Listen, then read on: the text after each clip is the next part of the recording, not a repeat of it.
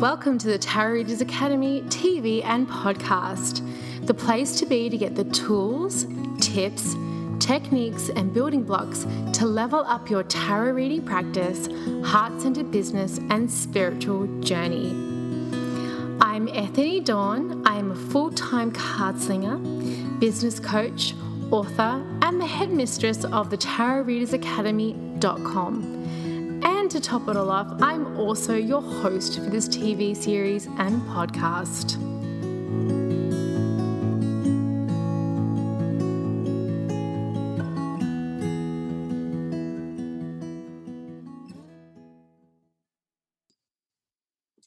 Hi everybody, I am really excited to be talking about this subject today and to introduce our guest.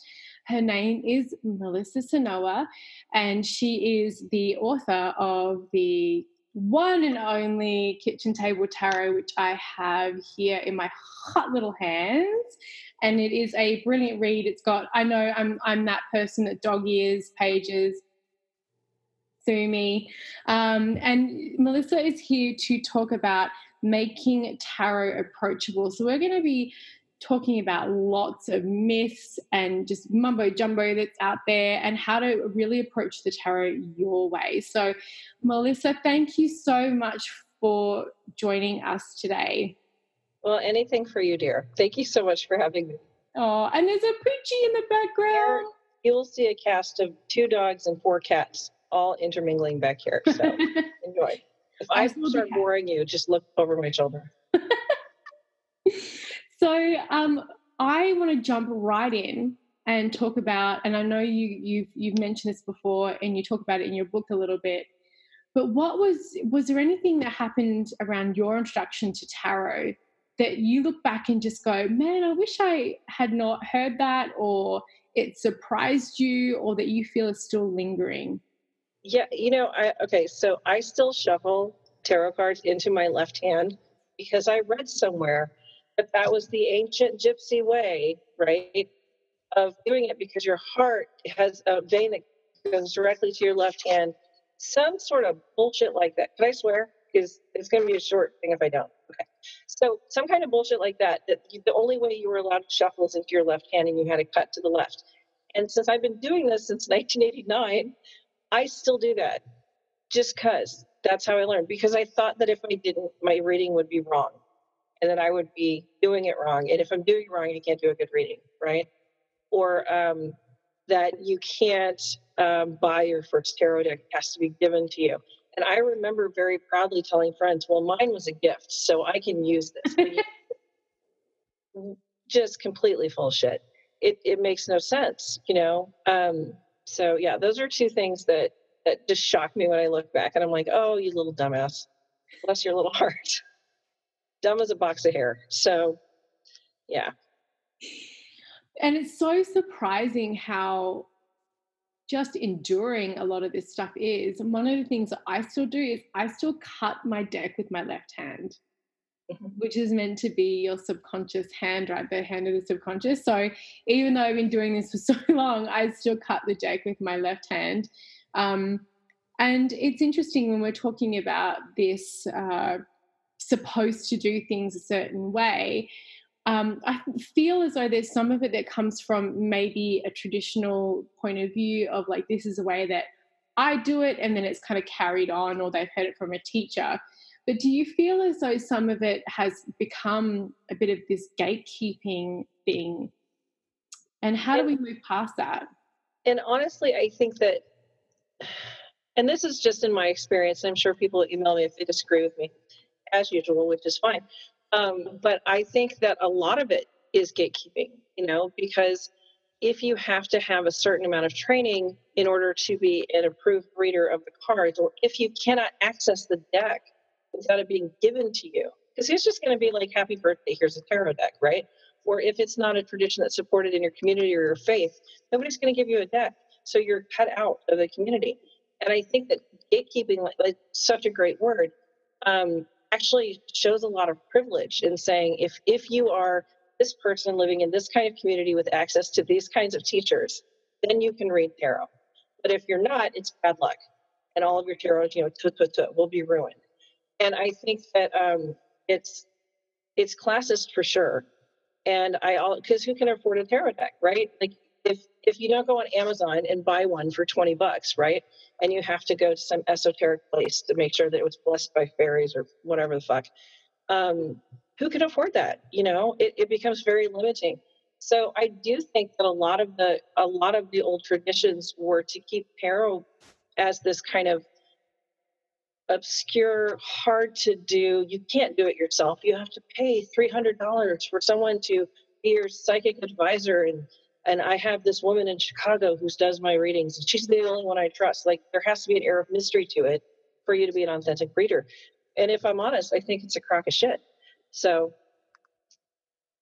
yeah, No, I agree. I agree with you. You bring up a really interesting point about tarot shifting from this perspective of being classist and being a bit systematically oppressive just due to a few things, like you said, like community, religion, culture, financial situation, to the boom of technology. And all of a sudden, at least, there is just a plethora of information out there that you can now access, and stuff like this podcast is one example where you can at least have the voices of people in the community. But at least you can look up card meanings and get all that information. And beforehand, it was hard. I remember trying to find books on the craft when I was in the 90s. I'm dating myself. In the 90s, and there was this one bookshop in Perth, Western Australia, called the Magic Circle Bookshop, and they were like the bookshop, and they sealed all their books. Like you couldn't even like open them. It was such a closed little community. And I say thank goodness for technology in a way of forcing us out in a way. And I think it's the great equalizer, because I remember I grew up in the middle of Missouri, which is kind of like, I've described it as the buckle of the Bible Belt. And it's because we're right in the middle. There are churches, you can't swing a cat without hitting a church around here. And it's just not done. It's not a thing that's done. You don't really talk about it. And I would apologize that people are like, oh, what do you do for fun? I'm like, I read tarot. It's no big deal. It doesn't really mean anything. It's just for fun. I did that for like 20 years of reading tarot. I apologized for it because I didn't want people to judge my family. You know what I mean? And the very first time I attached my name to tarot ever was in 2017 when my book came out. You would never, ever have searched for Sonova and tarot and found me, ever. And that was on purpose, because I need a job and I need people to not harass my family. But I do think that the internet, being the great equalizer it is, lots of people are exposed to new kind of things, and they're feeling more comfortable with different kinds of things. And I think that the internet has a great deal to do with people not, harassing me or harassing my family. Because you can just look it up and educate yourself. If you're so inclined, if you want to be an ignorant a-hole, then, you can stay in your little box and not Google anything. But it's easier to really understand things that before were just out of reach, because what you heard was the truth. Who are you going to talk to? Oh, tarot cards are from the devil. Well, where can I verify that? They just are. Well, okay, I guess I believe you, because nobody's there to counterpoint. And the internet is a huge section of counterpoints. So I think I answered your question, but I just go on. So No, but you bring up really interesting points, and you bring up really valid experiences that I still hear about people. I just spoke recently about my thoughts on coming out of the tarot closet, and the responses from our community is like there are still people who just won't come out to and say they like tarot, won't share their love for it. And I go into depth in that post. I'm not going to rehash it. That is certainly something that can become an intimidating gatekeeper as well of not picking it up. That's the whole reason I picked Little Fox Tarot, because I didn't have to put my name to anything. And I dropped it recently because the book's out. I mean, cat's out of the bag. But I had a long conversation with my family, and I'm like, this is going to affect you. There aren't many Sonovas here. Most of us are in Poland, and this is really going to have an effect. And my dad was like, well, I don't give a shit what you write about. I'm proud of me. And I was like, that's all I need, man. That's all I need. But it still exists, because 15 years ago, I got fired because I read tarot cards.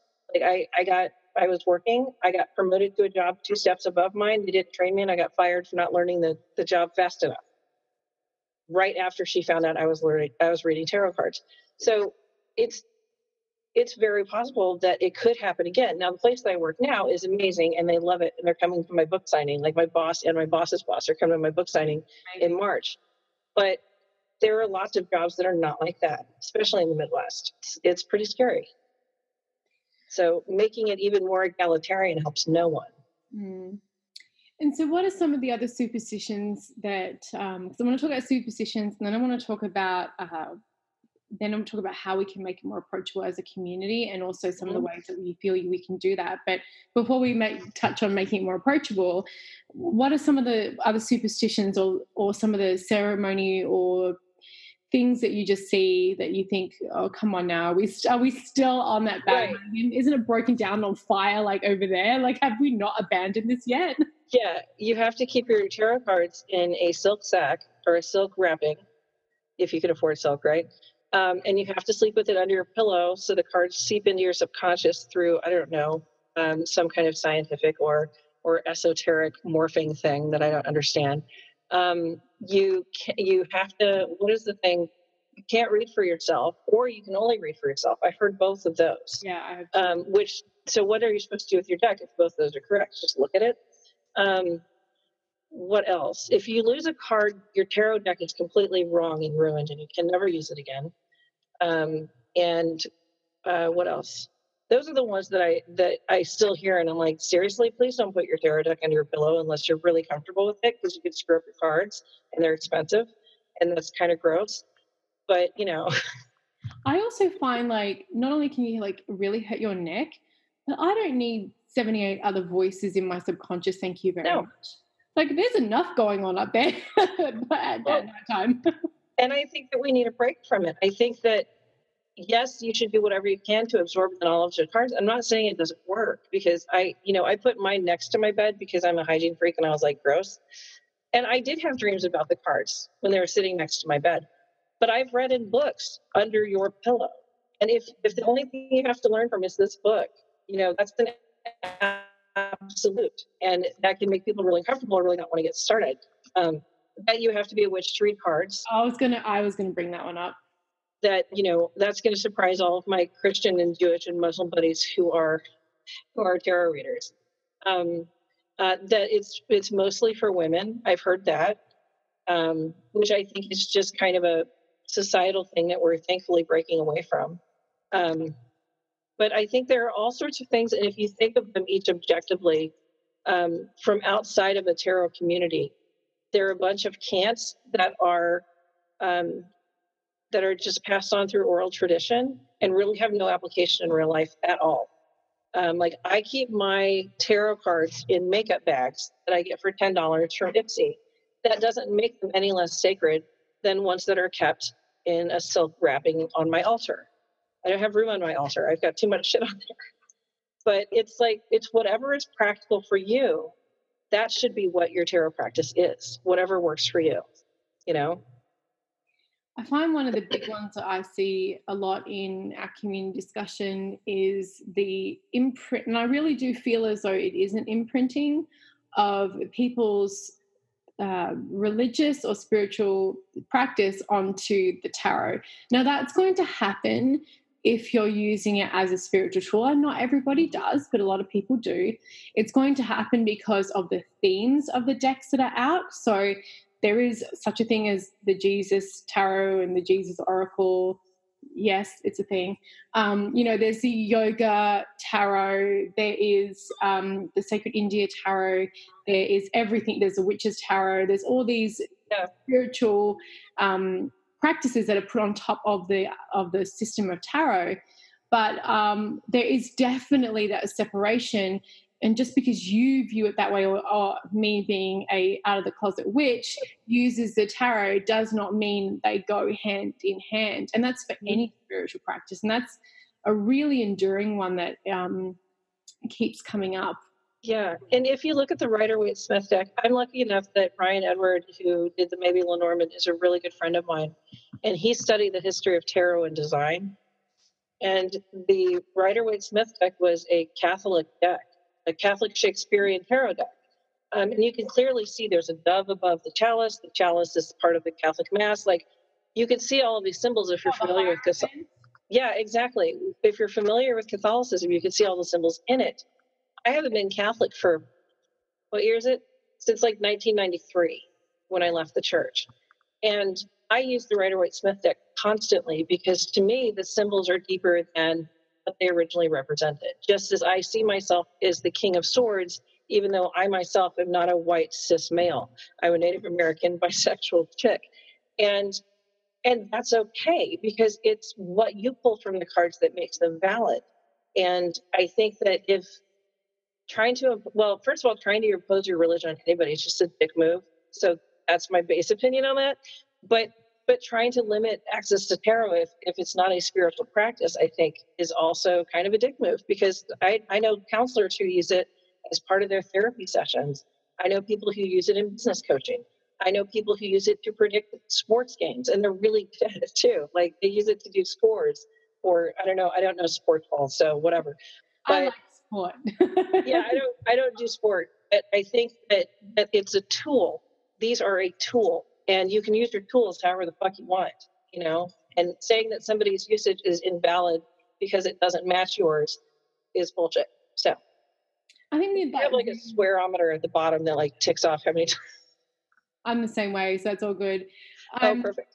I think that I'm wholeheartedly a swear bear. Like that would be my Care Bear. It would be a swear bear. So Care Bear stare, swear bear stare.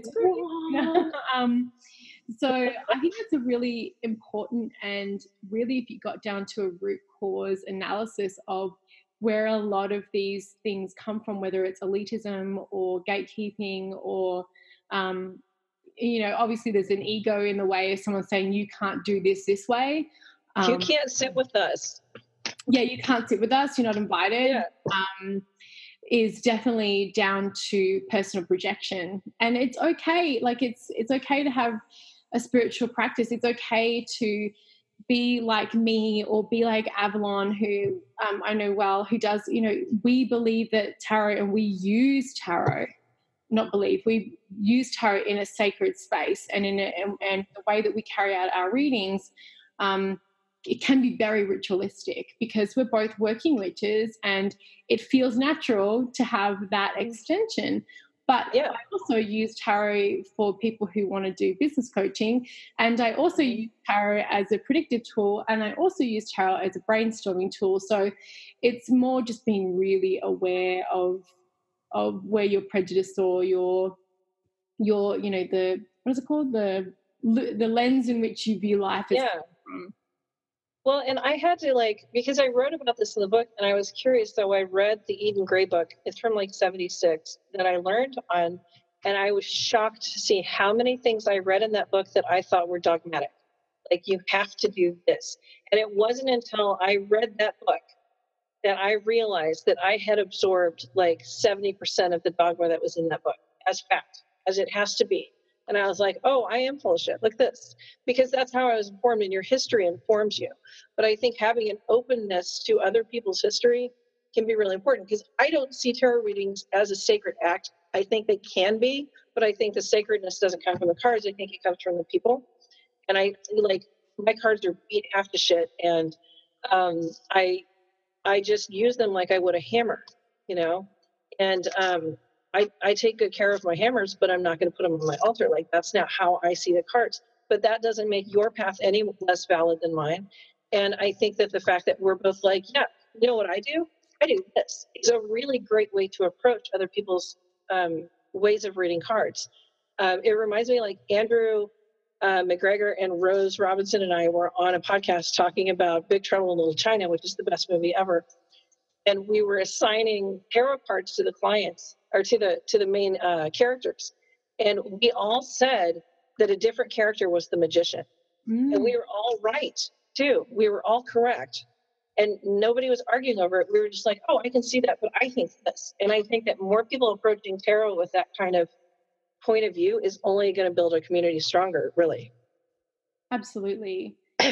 So now that we've talked about some of the things we've seen, how do you feel we can make the tarot more approachable? Or if someone's listening and they're like, I've heard a bunch of this stuff, and it's the same if you read like Uncle Bucky's Big Blue Book on Witchcraft, he's like, you have to do things this way. And there's a Mhm. lot of that. And I think a lot of that was generational.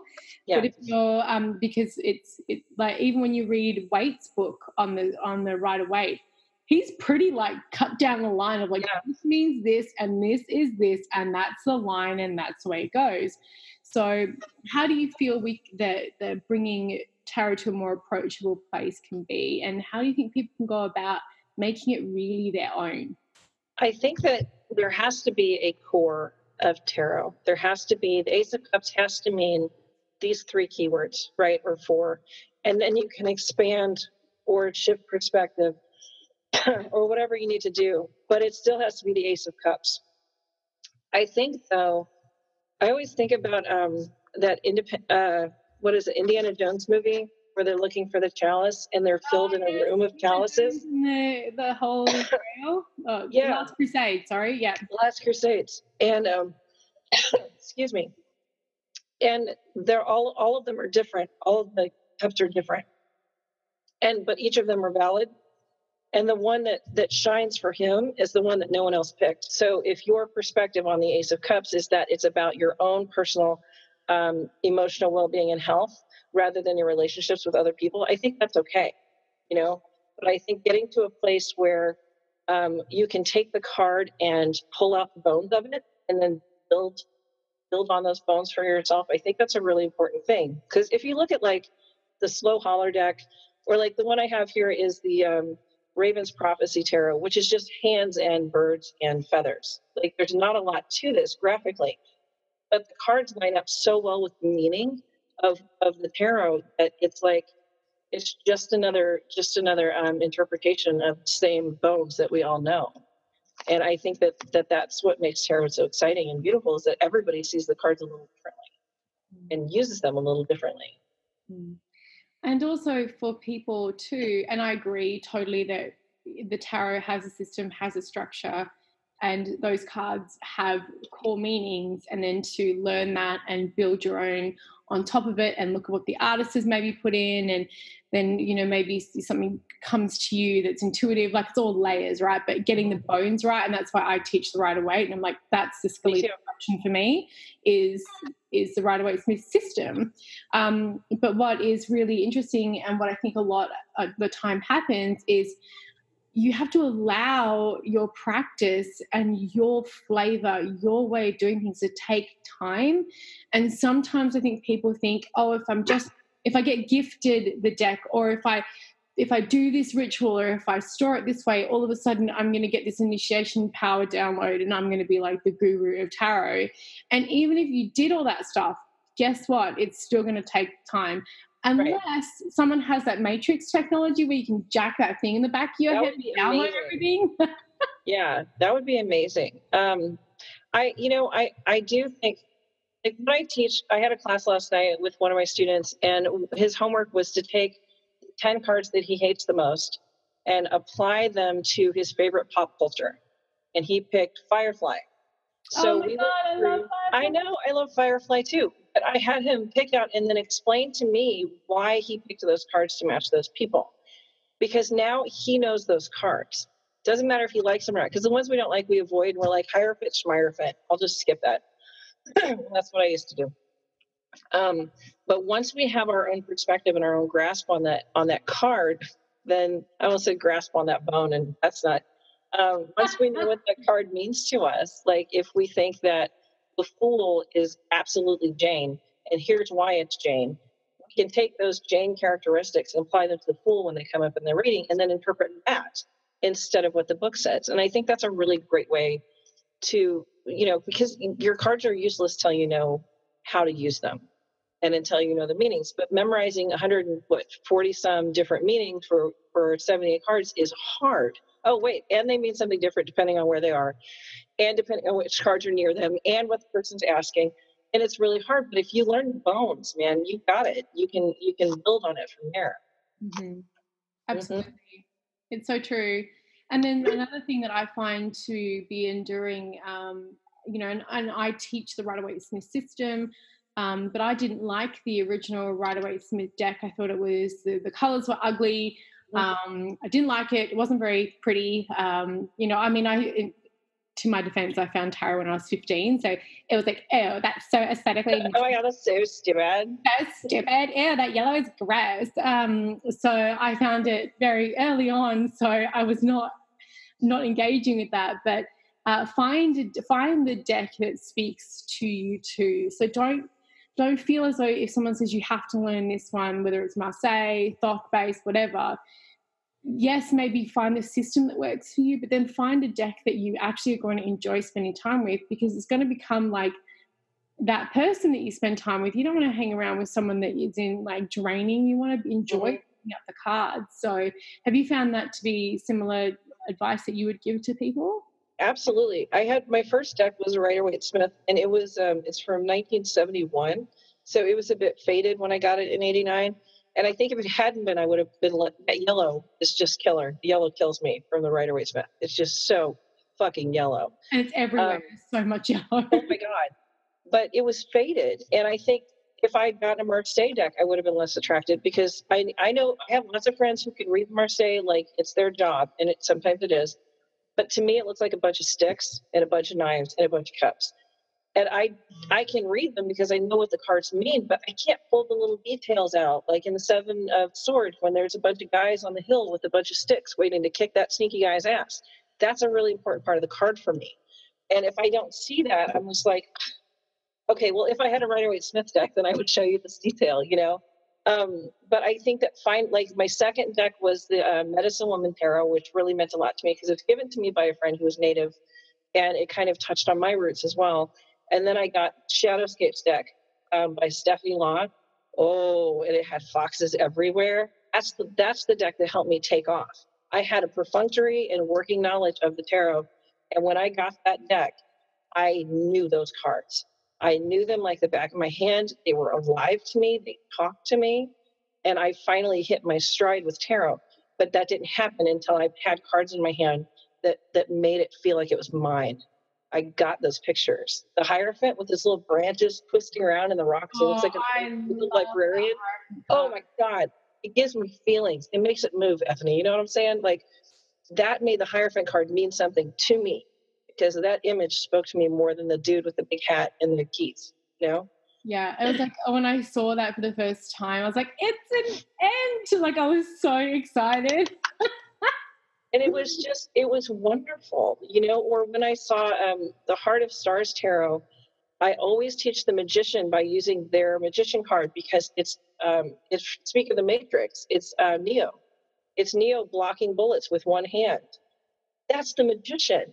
He's got everything he needs inside of him. Reality bender, right? Yeah. Exactly. And I think that once that light goes off, that's your card. You got the card.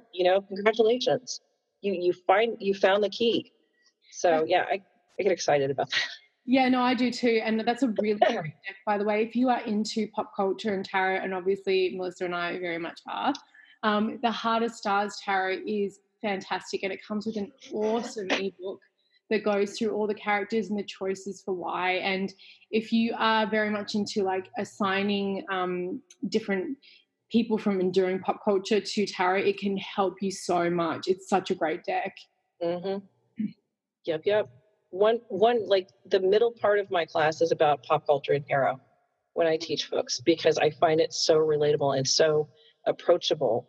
And I'm reading like the old books. I'm reading all of the old books that I never got to see when I was younger, because I just had the one.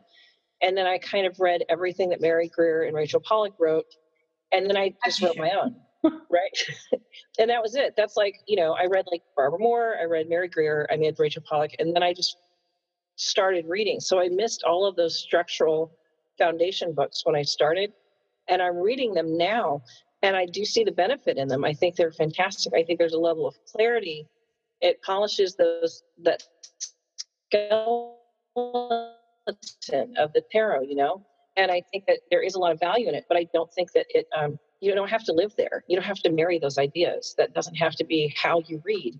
It's just how to read, And so, are there any daily practices or exercises or things that you like to do, or to, I mean, we talked a little bit about some of them, like taking the cards that you're really uncomfortable with and marrying it to your favorite, universe in pop culture.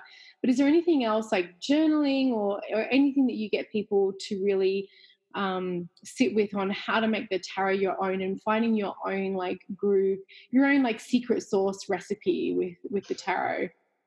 One of the things that I do, because this is what I teach because I did it, was I would take, I would start with the Fool, and I would go through, this is like, and I've been reading them for 10 or 15 years at this point, but I would go find every book that I could and read about the Fool, and I would write down keywords or sentences that meant something to me.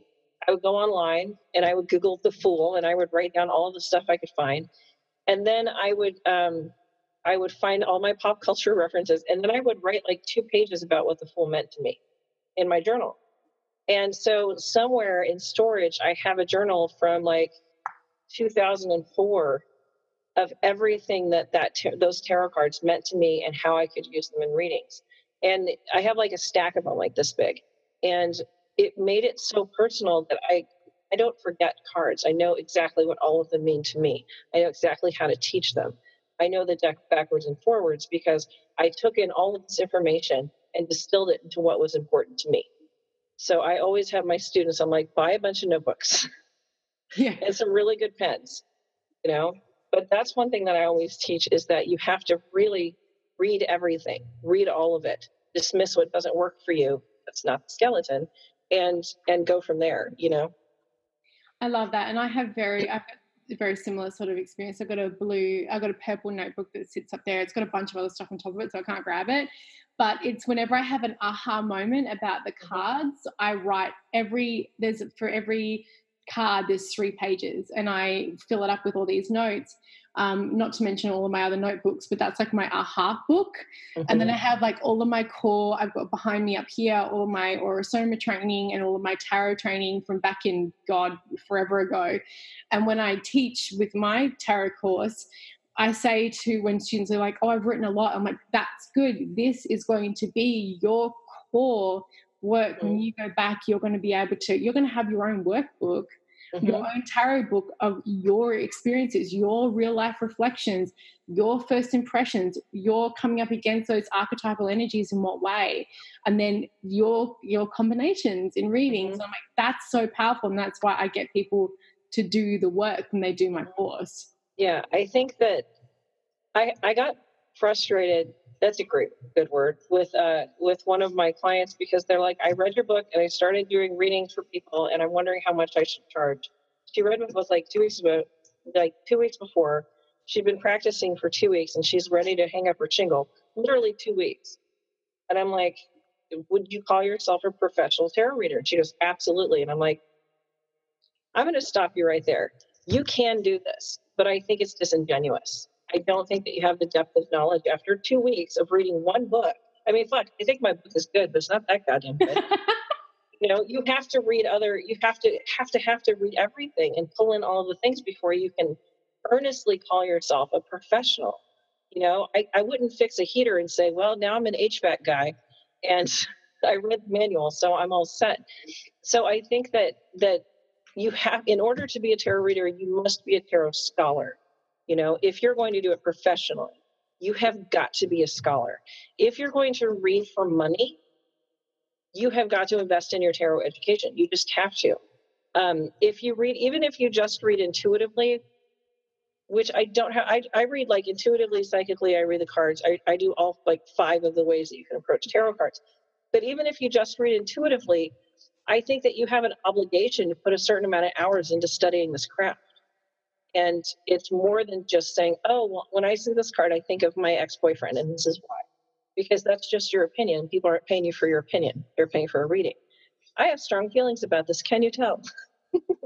I know, and like for many people that I've interviewed for this, that's a resounding theme. And for people who are listening, and hopefully we've listened to more than one episode, the reason why I wanted to interview the people that I have and had the guests that I've had is because every one of you reads tarot actively, and every one of you has the same thing to say. Like, this is a craft. You don't just go, it's like anything. If you are a mechanic and they come out with a new car that they've changed the engine, they're not just gonna be like, well, fuck it, this is how we used to do it. No, they've got to go learn how that new engine works so they can fix it. You go to conferences, you learn from each other, you collaborate, you get challenged. It's definitely not just a one in, then you're done kind of thing. And two of the things that I've done, I started a tarot meetup in St. Louis. We have like 80 to 90 members now, but I started it with 4 of my friends that I became friends with them because I was so lonely and I didn't have anybody to talk to about my cards because my readings were getting stale.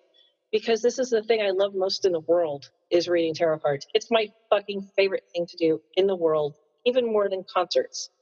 Okay. And I really like concerts. But I needed to bounce my ideas off of people because I was shouting to a vacuum. And it's so important. They taught me so much, just these 4 people. And now that we have 80 some people throwing their ideas off of each other, it's a vibrant community. The other thing is Teresa Reed's coloring book, the tarot coloring book. Did you know the magician's belt is a snake? Yep. Do you know when I found that out? When I colored that fucking picture 2 years ago and went, holy shit, that's a snake. I had no idea. I've been looking at that magician card for 30 years and only just then went, it's overrun. That's awesome. It's an Ouroboros. I know about that symbol. So now my understanding of the magician has this whole other level of understanding to it. And it's so much richer because the details, like, you can't miss them. You can't miss that the epaulets on the chariot are the drama faces, the smiling one and the frowning one. Yes. You can't miss that in the book, So I assigned that book as homework for my students because I want them to get into that card. And it's so, Teresa is just like the boss lady as far as I'm concerned. But the what I love about hers is not only is it just like a flat coloring book from someone who went, oh, coloring books are big, and I'm going to put one out that's a tarot related one. Right. The information in it is so good, and there's so much space to put your own notes. So it's like this could be your walking tarot fucking scrapbook, like it's the shit. Like, I love it. Yep. I have one copy that when I have group classes, I actually tear pages out and hand them out to students. And while we're talking, they tell me what they're coloring and I tell them what that symbol means, or we talk about each person's card for about 10 minutes while we're all coloring. That's so much fun. What a cool class that is. And everybody leaves with an enhanced knowledge of those at least, 8 to 10 cards, right? But it's such an important part is to break down all of the symbols. So those are 2 things that I do just for that depth of knowledge. I think it's so important. Yeah. And the world that we live in with the tarot is always growing and expanding, and it's becoming, thank goodness, more inclusive. And the more voices we add to that, I think the absolute better our craft is, for sure. Yeah. And like I had a section in the book about diverse decks, and there's I can't remember her name. I'll send it to you. You can put it in the show notes. But she has this tarot of the QTPOC, the Queer People of Color. Yes, Asali Earthworks. Yeah, and that is one of the most valuable resources that I could ever imagine for new tarot readers. Because, can I tell a story? It's okay. So the Numinous Tarot has folks of all colors, of all abilities, of all ages and genders, and it's amazing. Yeah, I read with it constantly. And I was reading with it in Dallas at a book signing, and I read for this kid who was transgendered, and he got kicked out of his house at 15, and he was abused before he got kicked out. Sorry. And he saw his face in the cards and just burst into tears. And he said, "That's me. I'm in your deck. That's me."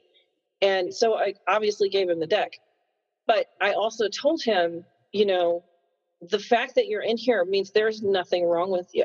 There's nothing wrong with you. There are lots of people just like you in this world. And I also told him, if I were your mother, I would be so fucking proud of you. I couldn't even stand it. So the fact that he saw himself represented literally made it meant everything to him. And seeing that happen as a tarot reader was so powerful that I rarely use cards. that like for readings with folks that are straight white folks. I don't reach for them as quickly anymore because I know the impact that seeing your face in a tarot. I've seen it happen. You know, I've seen what it does.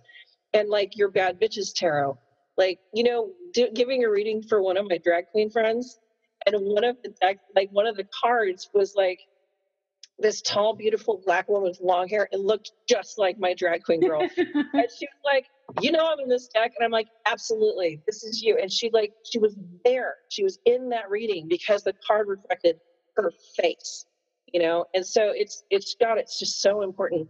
And one of the reasons that when I do readings, I have underneath our reviews, but here's the deck, here what I thought about it.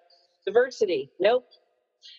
Because it's really important. And I want to draw attention to the fact that it's 2018 and I'm still getting decks of cards with all white people.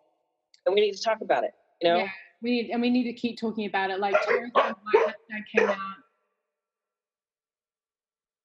Terrace White hashtag came out, was it last year or the year before? And there was a big discussion on YouTube about it, and we need to keep talking about it. I just unboxed the Lunar Soul Tarot. Oh my God, yes. I love it. Like the star card is this woman who has a normal woman's body with hair on her legs, girl, and she's a woman of color, and it's just everything. So it shows the world around us. Like this is the world we live in. It's kind of like we just had our elections last night, and we have Native American, you know, congresswomen now for the first time ever.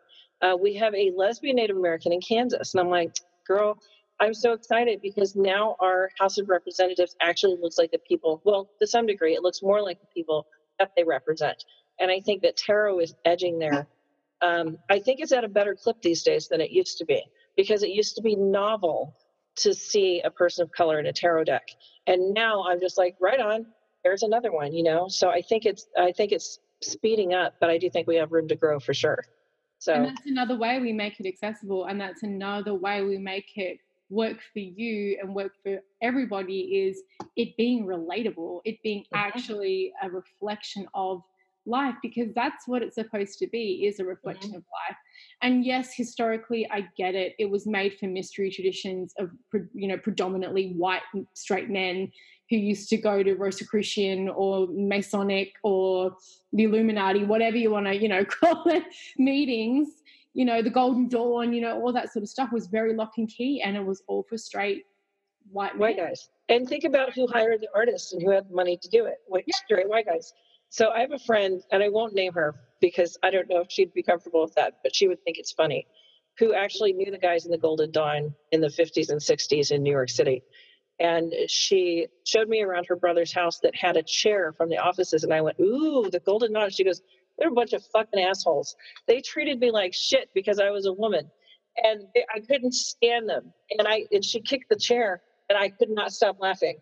Because, you know, we have all of these high ideals for people that were just people who were making art in that time, influenced by that culture. So, of course, it looks like that. But, you know, we learn better, we do better. That's how we grow. And then the interesting thing on that, and we're kind of getting a little sidetracked, but it's just an interesting perspective. I saw a video a little while ago about how the marble statues, especially in Greece, were actually painted. They weren't marble. They were olive-skinned people, which Mediterranean, hello, of course they were. But because they're so old, the paint's gone. But now through forensic science, we've actually found out that's not true. They were actually painted to reflect society that was around them. And then, but the cultural shift that happened when it was like, oh, look at these pristine white marble statues, and some of the real bullshit that came from that. It's the same thing with the tarot. It's like, think about the social context of what was happening at the time. We are no longer there. And so therefore there is no longer an excuse. Mm-hmm. And I think about it in the terms like the Medicine Woman Tarot, I think, is a very respectful Native American centered deck. But I have seen tarot decks that have Native Americans that are based on the noble savage and all of that horse shit that goes along with it. And all I can think is, I thought at Native American, because I culturally, my grandmother told people she was Italian because people didn't like it, where she grew up. So culturally, I was removed from that. And but in trying to learn about it, how did I learn about it as a white kid growing up in Missouri, that they were noble savages? That's all that I learned because I was taught by straight white folks, So I think that it's really important as adults that we look outside of the scope of where we were taught and actually dig underneath the surface and see the little pieces of paint that are still there from history. You know what I mean? I think that's super important. Absolutely. Absolutely. And thank goodness. And what I attribute to this massive shift in the way in which tarot is moving forward to be more inclusive is things like Indiegogo and Kickstarter and indie production, because I've got the Numinous Tarot like right there. I could grab it if I wanted to, right? And because we are saying we want this because this is true to our experience, it's forcing the market to keep up. Like the Everyday Witch Tarot has got a ton of people of color in it, and thank goodness. Yeah. And like I talked to Christy Rode, who did the Tarot, it's right there too. Tarot, and she said, and I believe this is a quote, "I drew the people that were in my life, period." And she ignored, not entirely, but she ignored the white straight guys who were represented all over the place. So she had a lot of women, she had a Latino women, she had a lot of African American women, she had a lot of queer folks, because those are people that surrounded her. And I think that's just so fucking important that our decks reflect the people around us. And why I like even these decks, like the Stiefvater deck, because it's got birds, and it's a more abstract viewpoint that takes us out of the human condition and puts us someplace else and gives us that extra layer of perspective on the reading, because it's not just a guy. It's the High Priestess is a mirror. She's looking at herself in a mirror. How fucking great is that? Because the High Priestess is about insight, and it's about using your intuition and figuring out who you are. So I think that, I love the abstract decks. I love all the diversity. I'm just happy girl. We're very lucky to be living at this time and being readers at this time. I totally agree. And there's more and more coming out every year, which is just makes me so happy. So we're coming to the close of our interview. So is there anything else you'd like to share with us around making tarot your own and making it really approachable? I think what I would say is always find someone that you trust to mentor you. So I go by word of mouth. Don't just grab a person off the internet and follow them blindly. Learn about them first. I would say that you need to know who you are before you fall into the tarot study, because I think that you need to be fairly grounded in who you are and what you want from the cards, so that the cards can give that to you. I think that's really important. And I also think that tarot can be whatever the hell you want it to be, and anybody who tells you different is trying to sell you something. So that's what I think. Amen. Oh, I like that needs to be neoned. It's so true. Challenge everything. Yeah. Like question and critical thinking, I think, is something that is really underrated, especially with saturation of media, and we can sometimes just take things at face value. Challenge everything. Challenge us. Challenge someone comes to me and says, I don't see my book's coming out next year, and it's like, I don't see the archetypes the same way as you do for the court. That's cool. I was just presenting you with the framework. If you don't agree, put your own ones on top of there. So challenge everything. I think that's a beautiful, and yes, word of mouth, question, Google, research, read about people. Yeah, that whole 9 yards. And to that, I was at Newt's a couple of years ago presenting, and the 9 of Pentacles was up, and I said that I saw that woman is trapped by her own finery, and everybody in the room went, "Oh, I don't see the card like that." And I'm like, that's okay, but I think that she's stuck. I don't see a way out. She's covered by those bushes, and her falcon is tied and hooded, and I see her as trapped by privilege. And nobody else saw it like that. And I was like, cool, how do you see it? And the class continued, and people told me their thoughts. So I think that if you come to the cards with that point of view, that, okay, cool, how do you see it?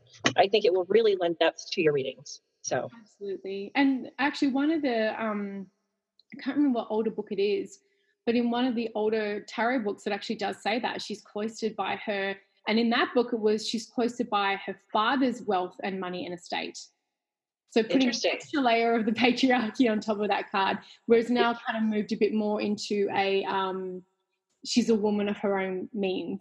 You know, and what is associated with that card. But yeah, there is an older one. I'll have to find it. Go dig it up. That's really cool. I'm smarter than I thought I was. Look at that. Look, you so are. No wonder you're an author. I know, right? I'm so smart. Very smart. So I'm the most smartest. You have a new book coming out next year. Tell us a little bit about that. Well, I wanted to call it Elements 5 Tarot Readings to Unfuck Your Life, and they wouldn't let me.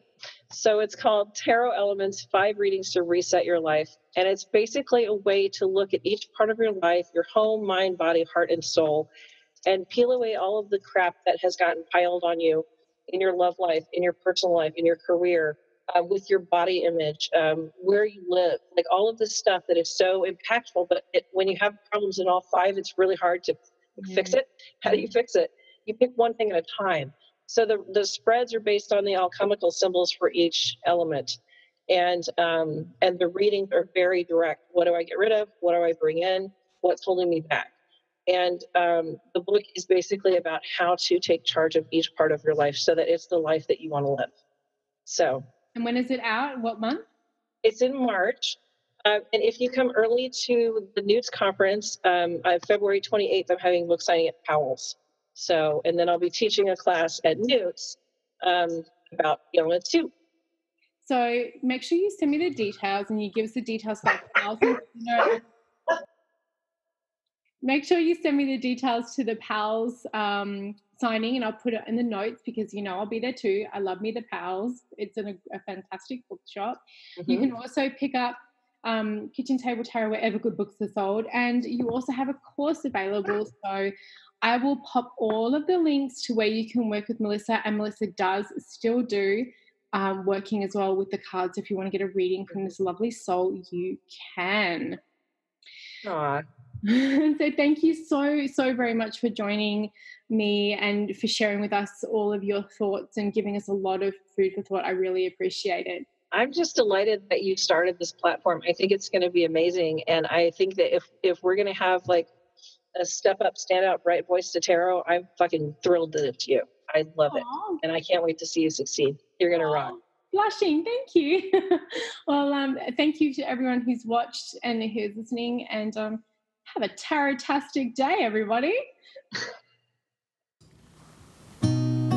Head to www.tarotreadersacademy.com to check out the training on offer with our faculty of tarot experts. That's www.tarotreadersacademy.com.